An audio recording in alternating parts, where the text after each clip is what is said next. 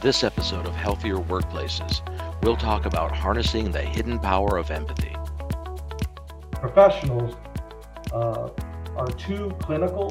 They live and die by their checklist.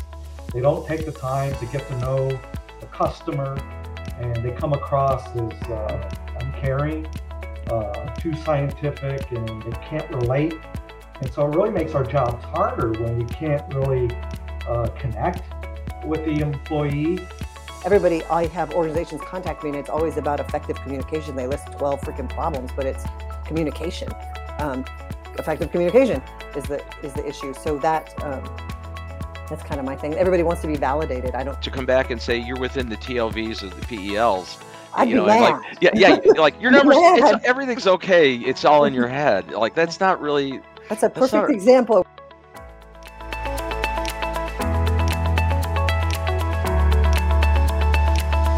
Welcome to the Healthier Workplaces Show, a program dedicated to highlighting the efforts of industry professionals who protect our workers and their communities from occupational and environmental hazards. I'm Bob Krell, founder and publisher of Healthy Indoors magazine, and your host for this new program from AIHA. This week's guests are Tim Paz, who serves as the National Industrial Hygiene Program Manager for a federal agency, and Amy McKay, a nationally recognized consultant specializing in empathetic leadership and mindfulness. The May 2022 issue of The Synergist featured a cover story on harnessing the hidden power of empathy and how it can lead to effective leadership and greater compassion from OEHS professionals. In the article, authors Tim Paz and Amy McKay take a deep dive into why you need to be thinking both strategically and empathetically about your audience and why it matters to them when you deliver a message. They included their empathy cheat sheet, which can be used as a simple guide for increasing your empathy skills, both in the workplace and your daily life. When we come back, we'll sit down with Tim Paz and Amy McKay to discuss the important role empathy plays in making connections with others and how it can benefit you and your organization. Stay with us.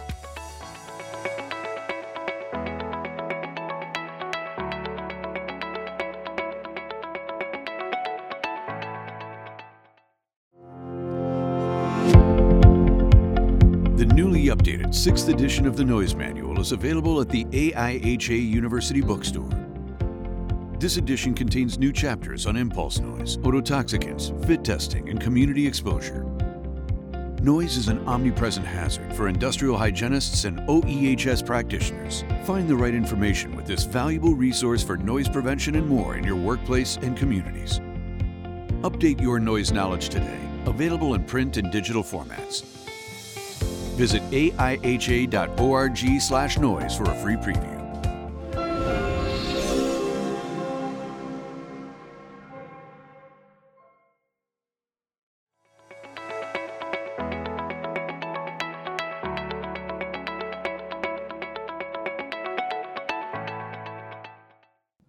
Being in the indoor environmental community for, I've been there 36 years, I hate to admit.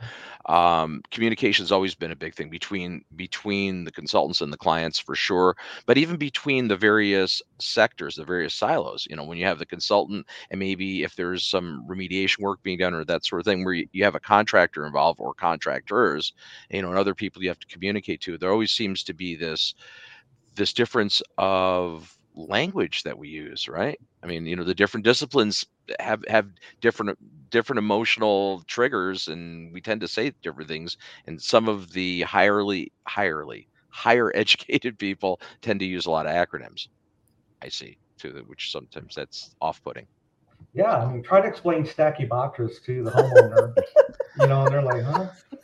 All they know is they got. Well, all they know is toxic black mold, that's right. Another horror in the industry that that shouldn't be there. Miscommunication. Yeah, I just had an issue in within my agency dealing with radon, and trying to explain ionizing radiation concepts to the layperson. It's a challenge. They just know that there's radon in the workplace, and they want it fixed. It's a challenge. I mean, do you feel that professionals, industrial hygiene professionals, there's an issue with lacking empathy, or it's just a matter of how the communication of empathy, because actually everybody that I've gotten to know in the industry seems to actually have quite a bit of empathy, but they don't necessarily have great bedside manners all the time. Yeah, that's a great point. I couldn't agree more. I think empathy is kind of built into the field. That's why we get into the field, Sure. because we want to help people. It's that communication piece that really, I think, trips us up. We're very sterile, scientific, for the most part, and we have trouble. I know some IHs that they don't like to talk to people. And it's not their favorite part of the job. They love the science, they love doing the research, and they love solving problems. But when it comes down to talking with people, they would rather pass that off to a colleague.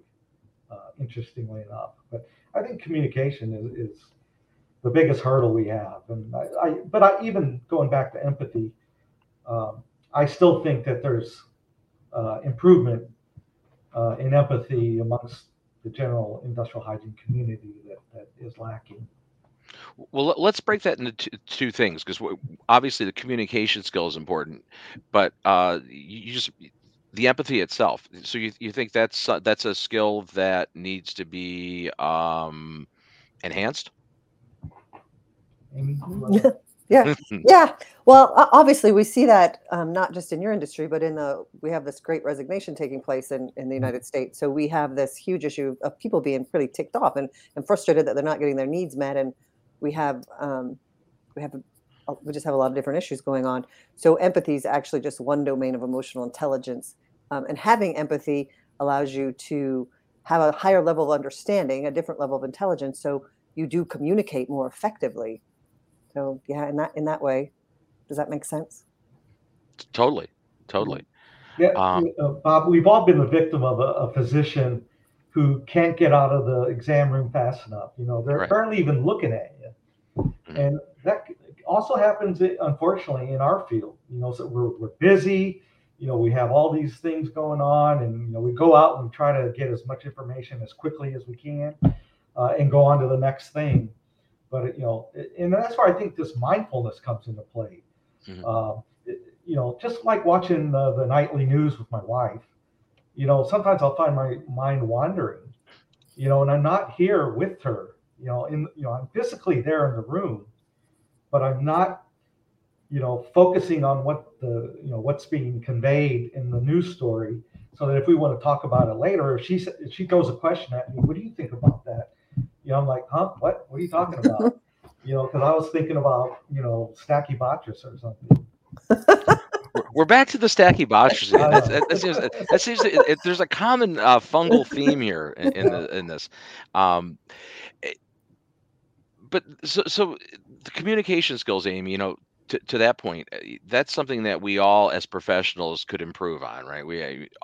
Every discipline is probably lacking there. Yes.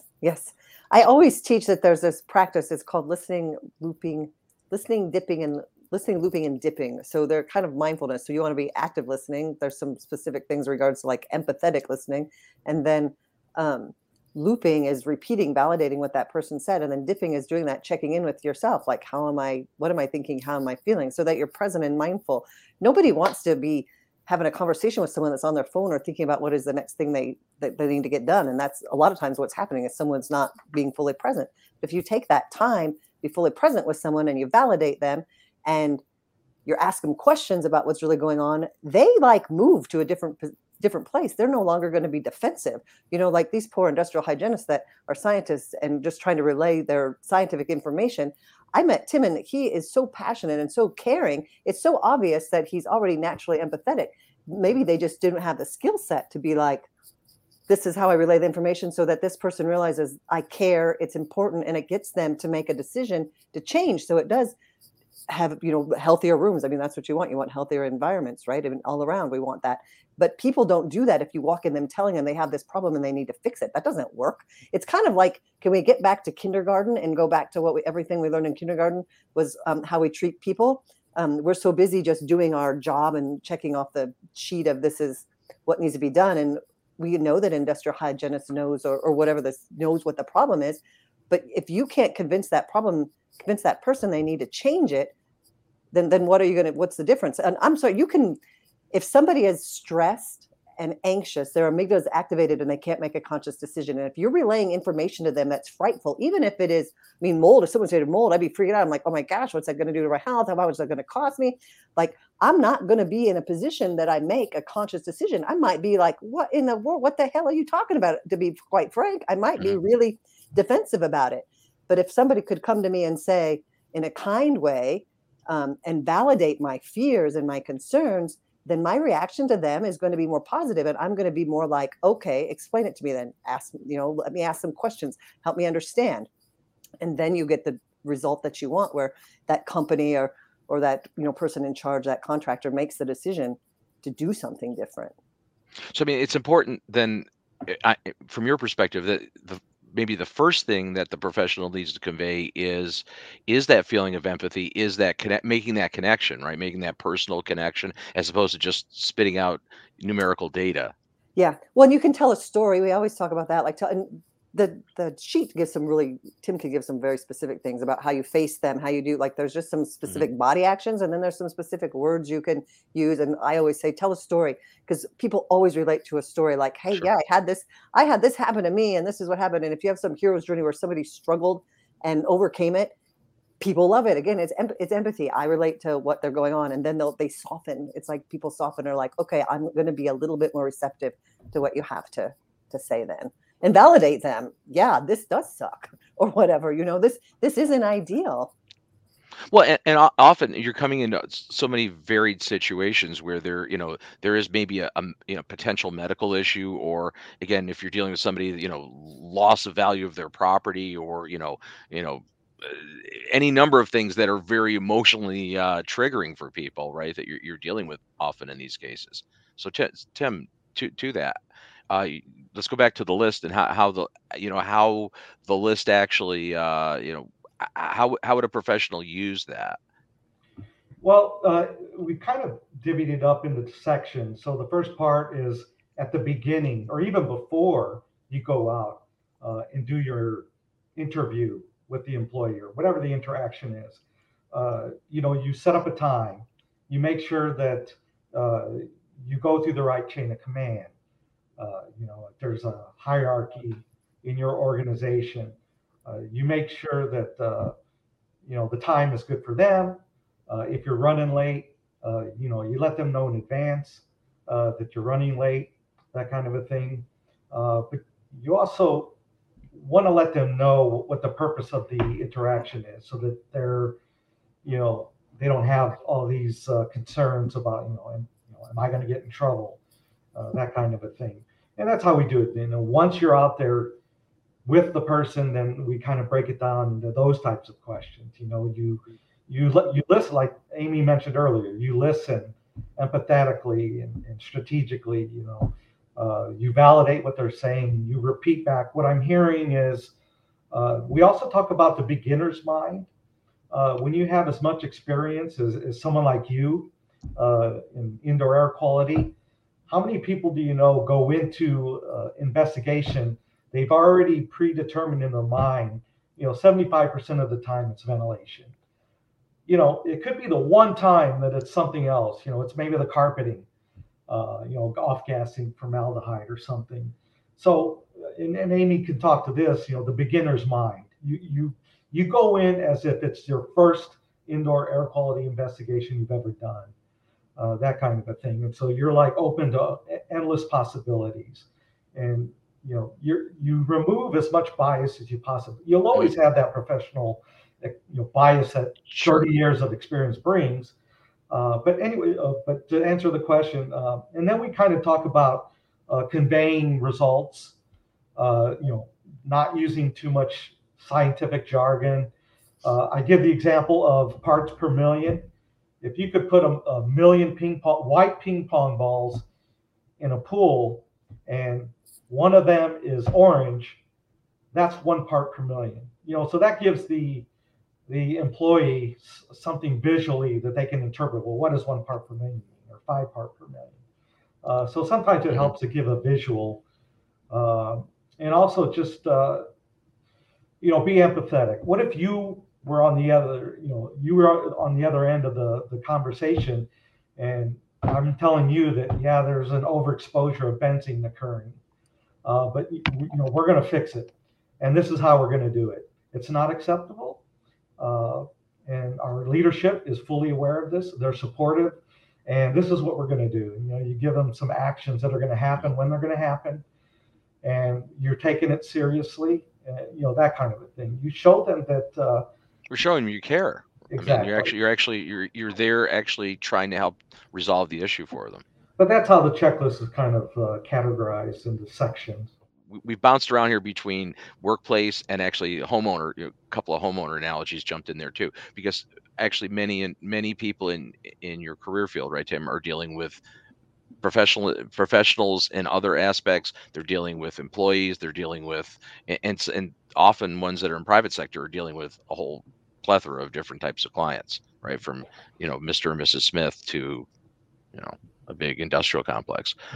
So how do you frame that, Amy, when you're what are really a couple of key areas that an industrial hygiene professional and IH professional should be considering when they're making that initial warm contact with the person that they're going to be working with?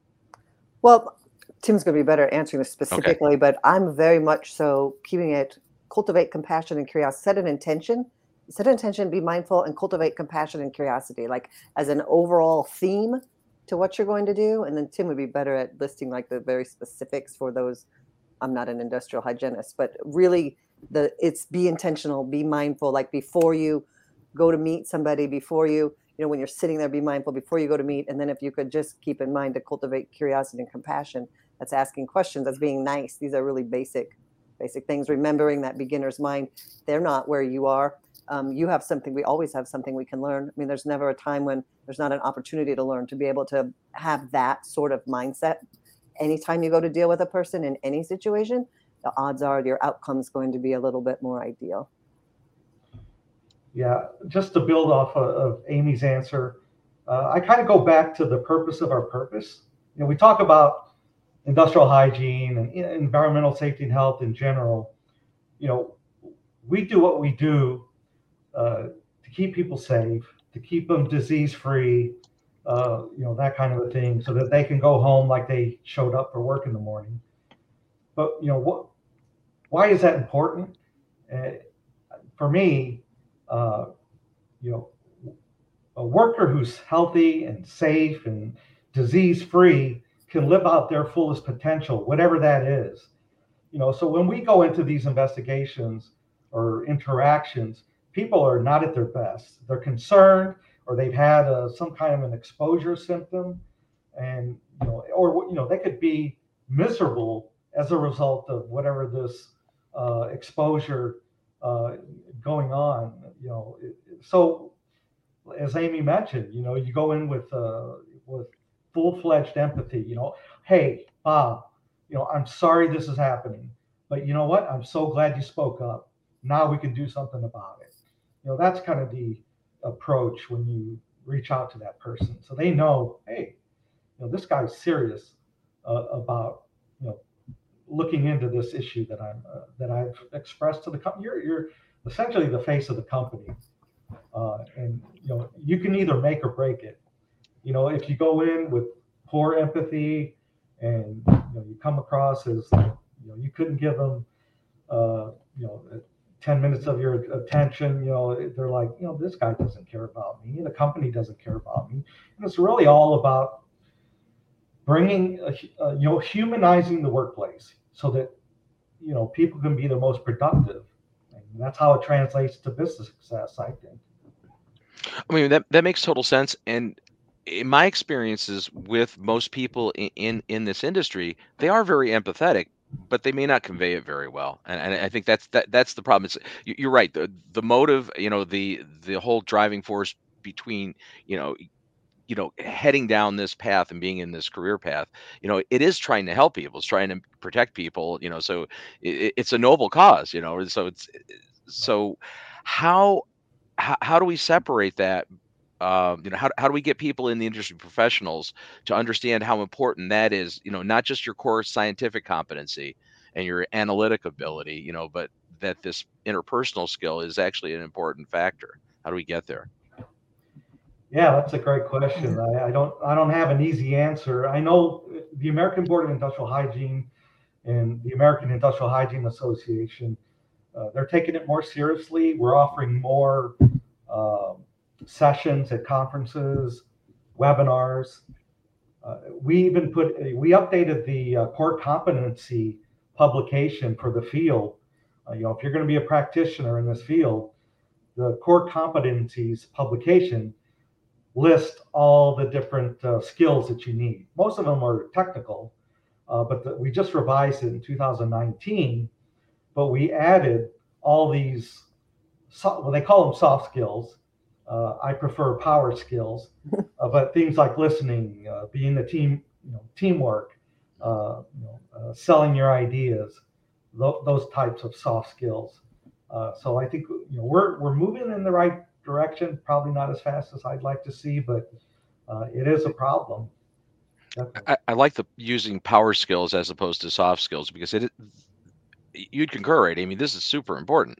Yeah. Your technical And they're competency. human skills to me. I'm like, Yeah, they're human skills. I don't know why they call them soft skills and I don't know. I did a bunch of research and actually started in the 70s, and it's not really relevant to our conversation, but there's a lot of how that all started, and it was a long time, 70s and 80s, and that's how we got to where we're at now. And I think that the way we solve it is realizing that people aren't just humans, but it's their whole well-being. Like there's a huge shift in your industry to pay attention to well-being as a whole, and their focus is actually turned to being on mental well-being. So I think it's super important that we start to recognize that's what the focus is, really on well-being and mental well-being, and how does that impact the workplace. And like Tim's saying, we want people to be their best all around. Like we're not just talking about we want their the hazard is in their environment to be better. Yes, that's part of it, but the whole environment and how everyone is operating impacts all of that. So that's how I think, and what that looks like is really complicated, but recognizing that it's not just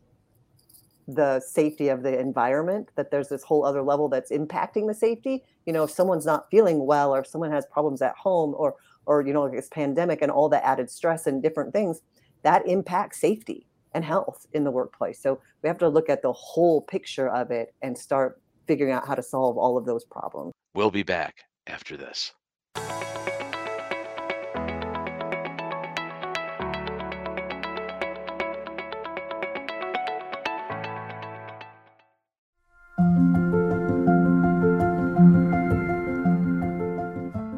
In today's shifting work environment, it can be tough to schedule in a half or full day professional development course, or PDC, not to mention the time needed to travel to and from the classroom. AIHA University is excited to offer new virtual options for some of our more popular courses that are essential to your growth as an OEHS professional. The benefits of a virtual PDC are many. Consider: no travel is required. Learning can come directly to you at your home or office. Industry experts deliver live demonstrations via up-to-date video conference technology, a full audio and video experience. You'll experience the same group activities, practice exercises, and breakout sessions as you would in person. Miss something or want to review a particular point? Full access to the course recording is provided post-event. Virtual PDCs are eligible for 3.5 to 7 contact hours towards your certification maintenance. Your budget will thank you. No need to worry about travel or accommodation expenses. You only need the time and space to focus. AIHA's virtual PDCs are happening soon. Select your course today at bit.ly/fallpdcs. We'll see you online soon.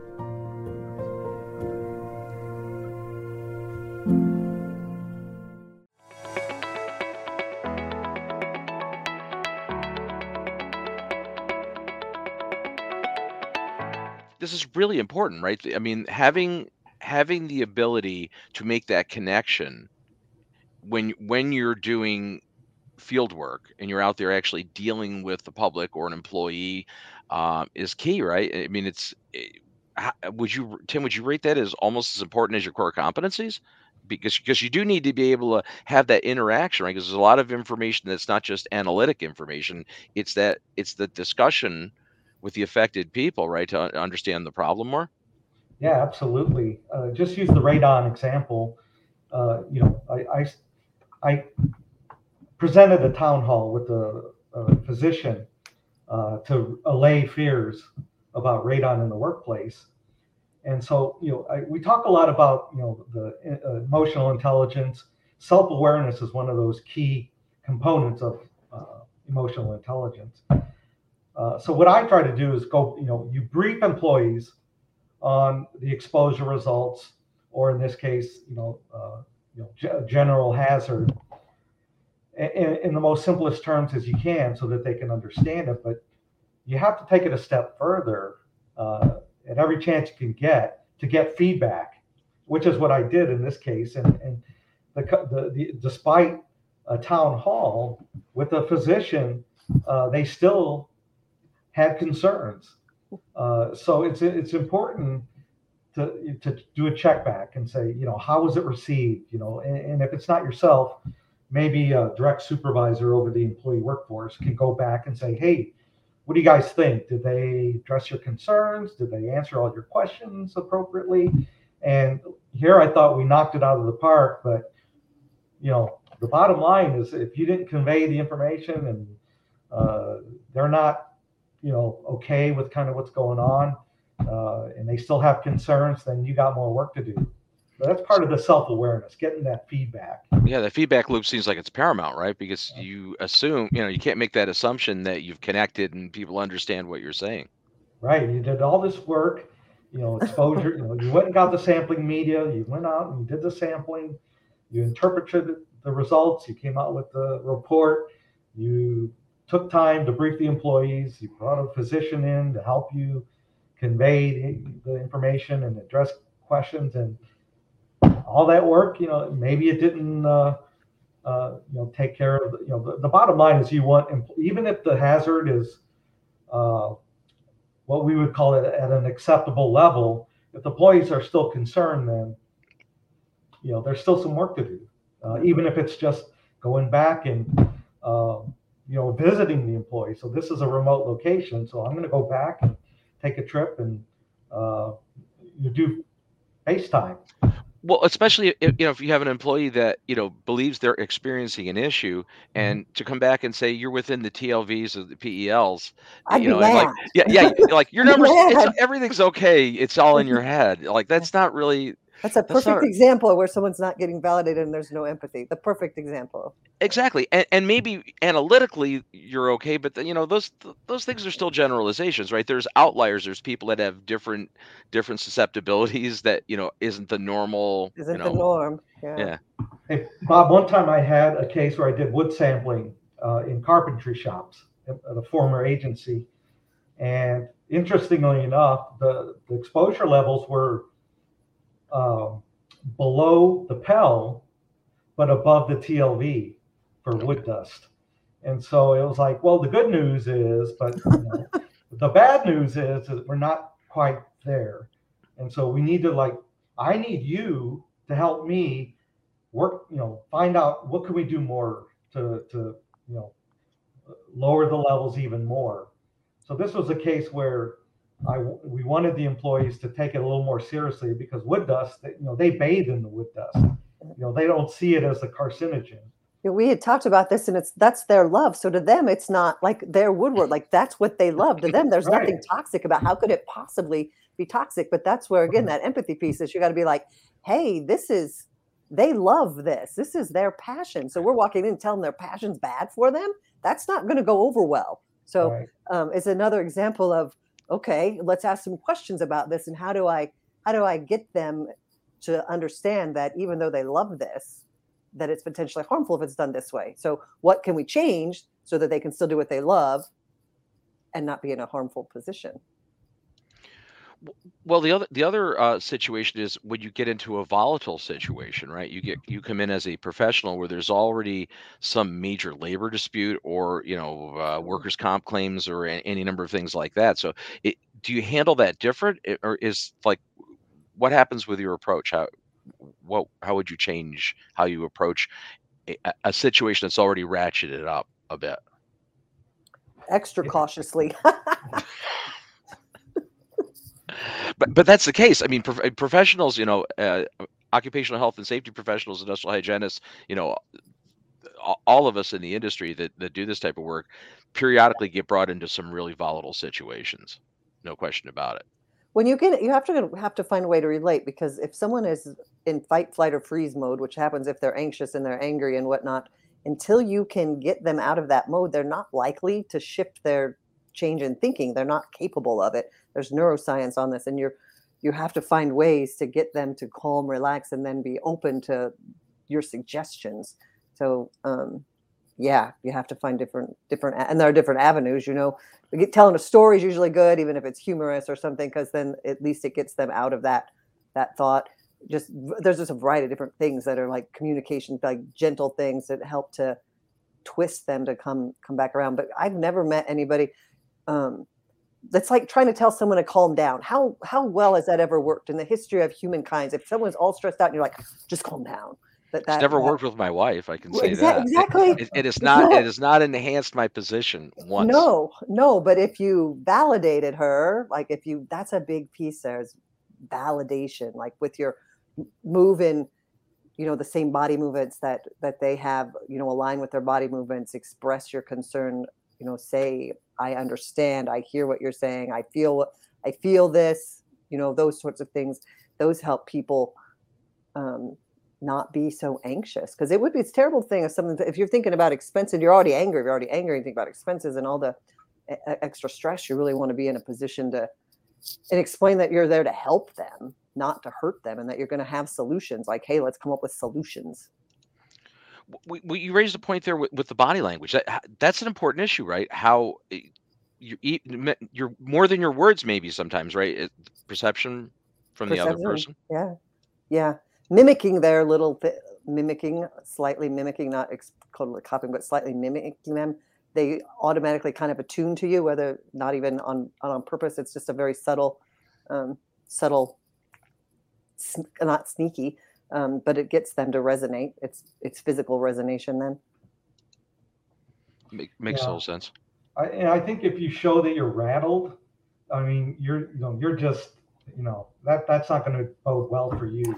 So I think with practice, you just hit it head on. If somebody's being vocal, or throwing stuff at you, and they're being very aggressive, and I guess you could take a lesson from improv. I guess you just like point that guy out and say, "Come on up, come up to the front. I want to, tell me more. Where are you coming from? What are your ideas? What can we do to improve?" You just engage them, mm-hmm. and if you can win them over, they may actually be one of your biggest advocates. After it's all said and done, because you're showing that. You're not going to back down to this person and what they're throwing at you, but you're actively engaging them. Right, you're engaging. You're also not you're not assuming a threatening posture or a know-it-all posture. You're still validating their concern. Exactly. Right. Some cultures they talk louder and more direct than others, and it may not really be perceived. It may not be an actual confrontation. That's just the way they talk, either with their hands, or it sounds like you may perceive it as they're shouting at you, but they're high energy and they're high strung. So those are things that you have to just be mindful of as you're interacting with employees. So how your article came out in May. How has it been received in the general community? The IHOEHES. Yeah, so we've heard from at least a couple, individuals who said that they love it. They're actually using it, and they're finding a lot of value. I've heard from one person that said that they're going to take like 3 different aspects of the cheat sheet. And use it, for kind of like an annual goal setting. This year, I'm going to work on this. Being more interactive when I go out and talk to employees, that kind of a thing. So we haven't received a lot of feedback yet, but what little feedback we've heard from actual individuals, has been very positive. Another thing we talk about is,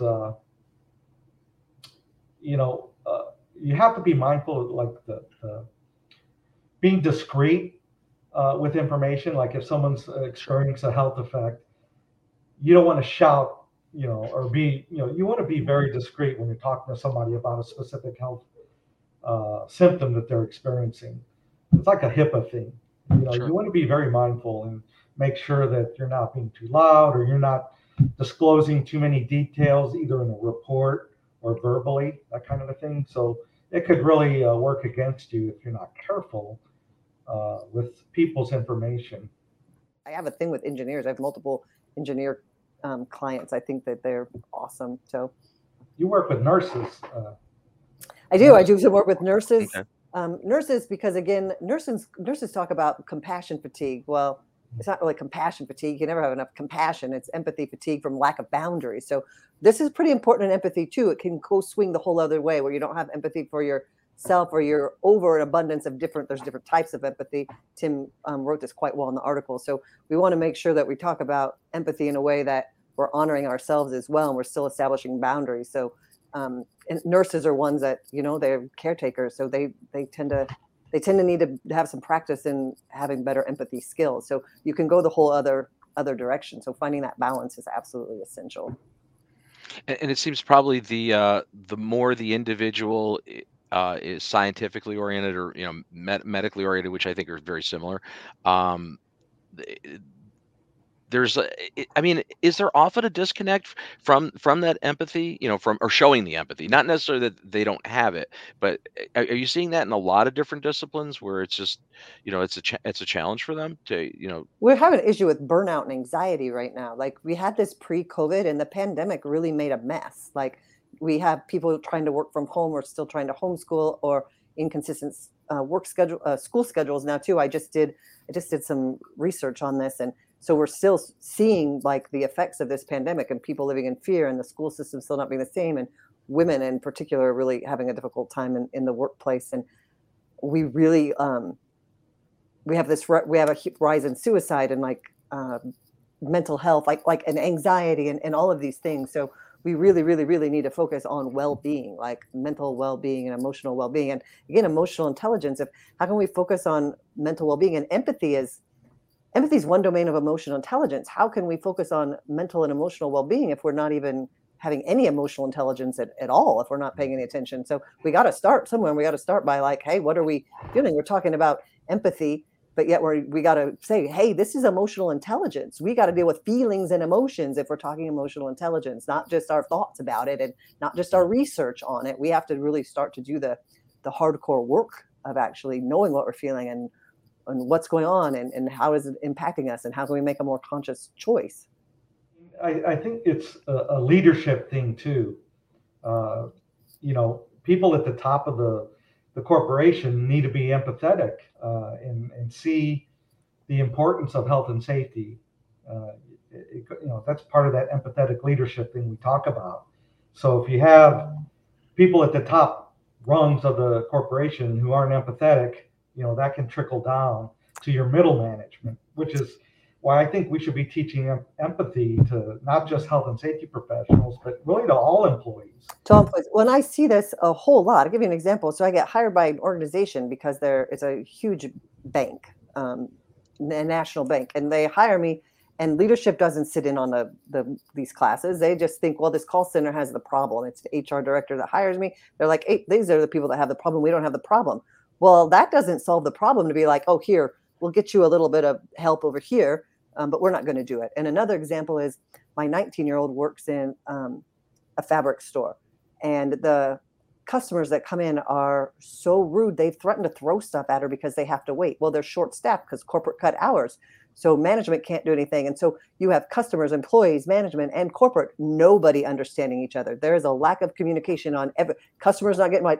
And this looks like this in every industry. This is just at its simplest. This is one store in Omaha, Nebraska, that is a very simple. The customer's mad, the employee's being abused.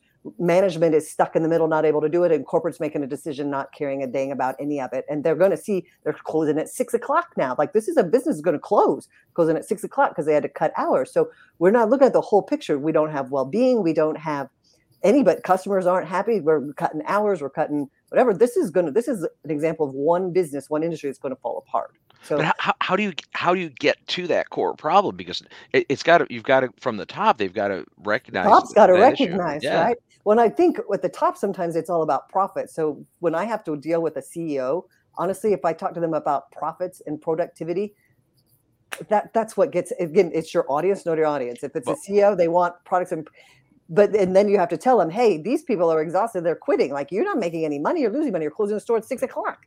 Like, you're closing the store at 6 o'clock instead of 9. Do you think that's going to pay off?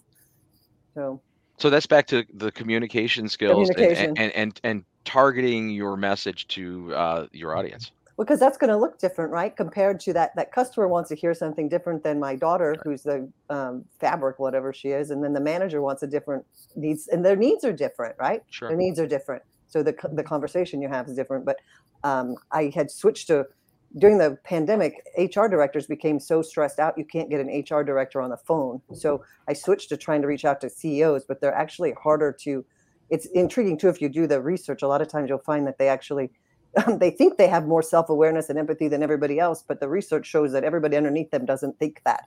So getting them to see in a gentle way, in a private way as well, having some empathy. They're in a position where they have to be hard, right? They are the ones leading, and they have a whole enormous amount of responsibility to take care of all these people. So we have to be empathetic to their needs as well. But again, it's know your audience. Well, that's back to the feedback that Tim had, was mentioning earlier too. You perceive it's being self-aware it's a tough skill. Well, it can be really painful because self-awareness has all these benefits, but it's hard when you find out that you really have some bad habits, right? Sure. That's hard to have to admit that you don't do things as, to the degree that you thought you did in certain areas. So it might take a minute to figure that out. But, you come in and you have solutions like, hey, like, it's not that big of a deal. This is what the problem is, and there's a solution for it. Maybe we got here, but we don't have to stay here. Yeah, I read one publication on self-awareness, and they were saying that a lot of times the higher you move up the ranks in a corporation, the less self-awareness that you have. You surround yourself with people that are just agreeing with everything you say. You have this perception that I must be pretty darn smart to make it this high level, this high in the corporation, and you don't get that feedback loop, or you do get the feedback loop and you just dismiss it, and you yell at the person and say you don't know what you're talking about, or you fire them, that kind of a thing, and then nobody speaks up. So it's a slippery slope. I had a CEO client, and I was trying to ask questions because he would talk about obviously his employees, and I was like, have you asked them what they want and need? And he wasn't, no, but he wasn't even willing to ask them what they want and need. Like, you're the CEO of a multi-million-dollar business, but you're not asking your employees what they need. Like, I don't know if that's going to go over well for very long. But he's talking about all the problems they're having about communication. Well, you're not asking them what they need. What is it that they need? then you can solve those problems if you know what they need. But he was like not willing to have the conversations. I'm like, do it in a survey. Like, there's all kinds of ways to do this in not in a way where you feel vulnerable. That's kind of vague, just so you can be like, once you have a general understanding, like, is it communication? Is it wellness? Do we want classes on this? Do we want support on this? Just ask them. You don't have to ask personal questions. Just ask them a little bit about what goes on. Mm-hmm. He wasn't very receptive to it, but he was a CEO of a multi-million-dollar business, and yeah. Yeah, well, I mean, but I guess that comes to really the wraparound on this whole aspect.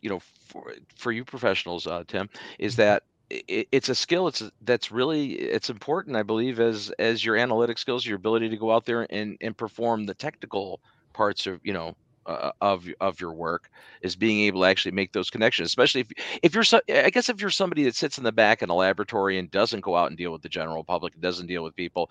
Well, you still need that with your coworkers, but take that aside. It's not as much as when you're dealing with outside clients, customers, that you have to deal with. That's critical, right? So You always have to work with someone. yeah, right. I know very few people that literally don't work with anyone. Don't deal with people. You're stuck Yeah, I dealing like with mad people no matter scientists, what. but it's like you have to be Right. there. Right. Well, listen, Tim and Amy, this has really been a great discussion. I wish we had more time to get into this, but thanks so very much for speaking with us today about this, I think, really important topic of being more focused on empathy, because certainly it's going to make us more impactful and actually do a better job of being able to do our jobs and being successful. Yeah, thanks for having us. Thank you. The title of the article is Harnessing the Hidden Powers of Empathy, and it was in the AIHA Synergist May 2022 edition. And we'll have the link for that available along with this broadcast. All Thank right. you. So that's our show for this week. Next up, we discuss the topic of overcoming leadership challenges. Thanks again for watching. Until next time, I'm Bob Krell. Stay healthy.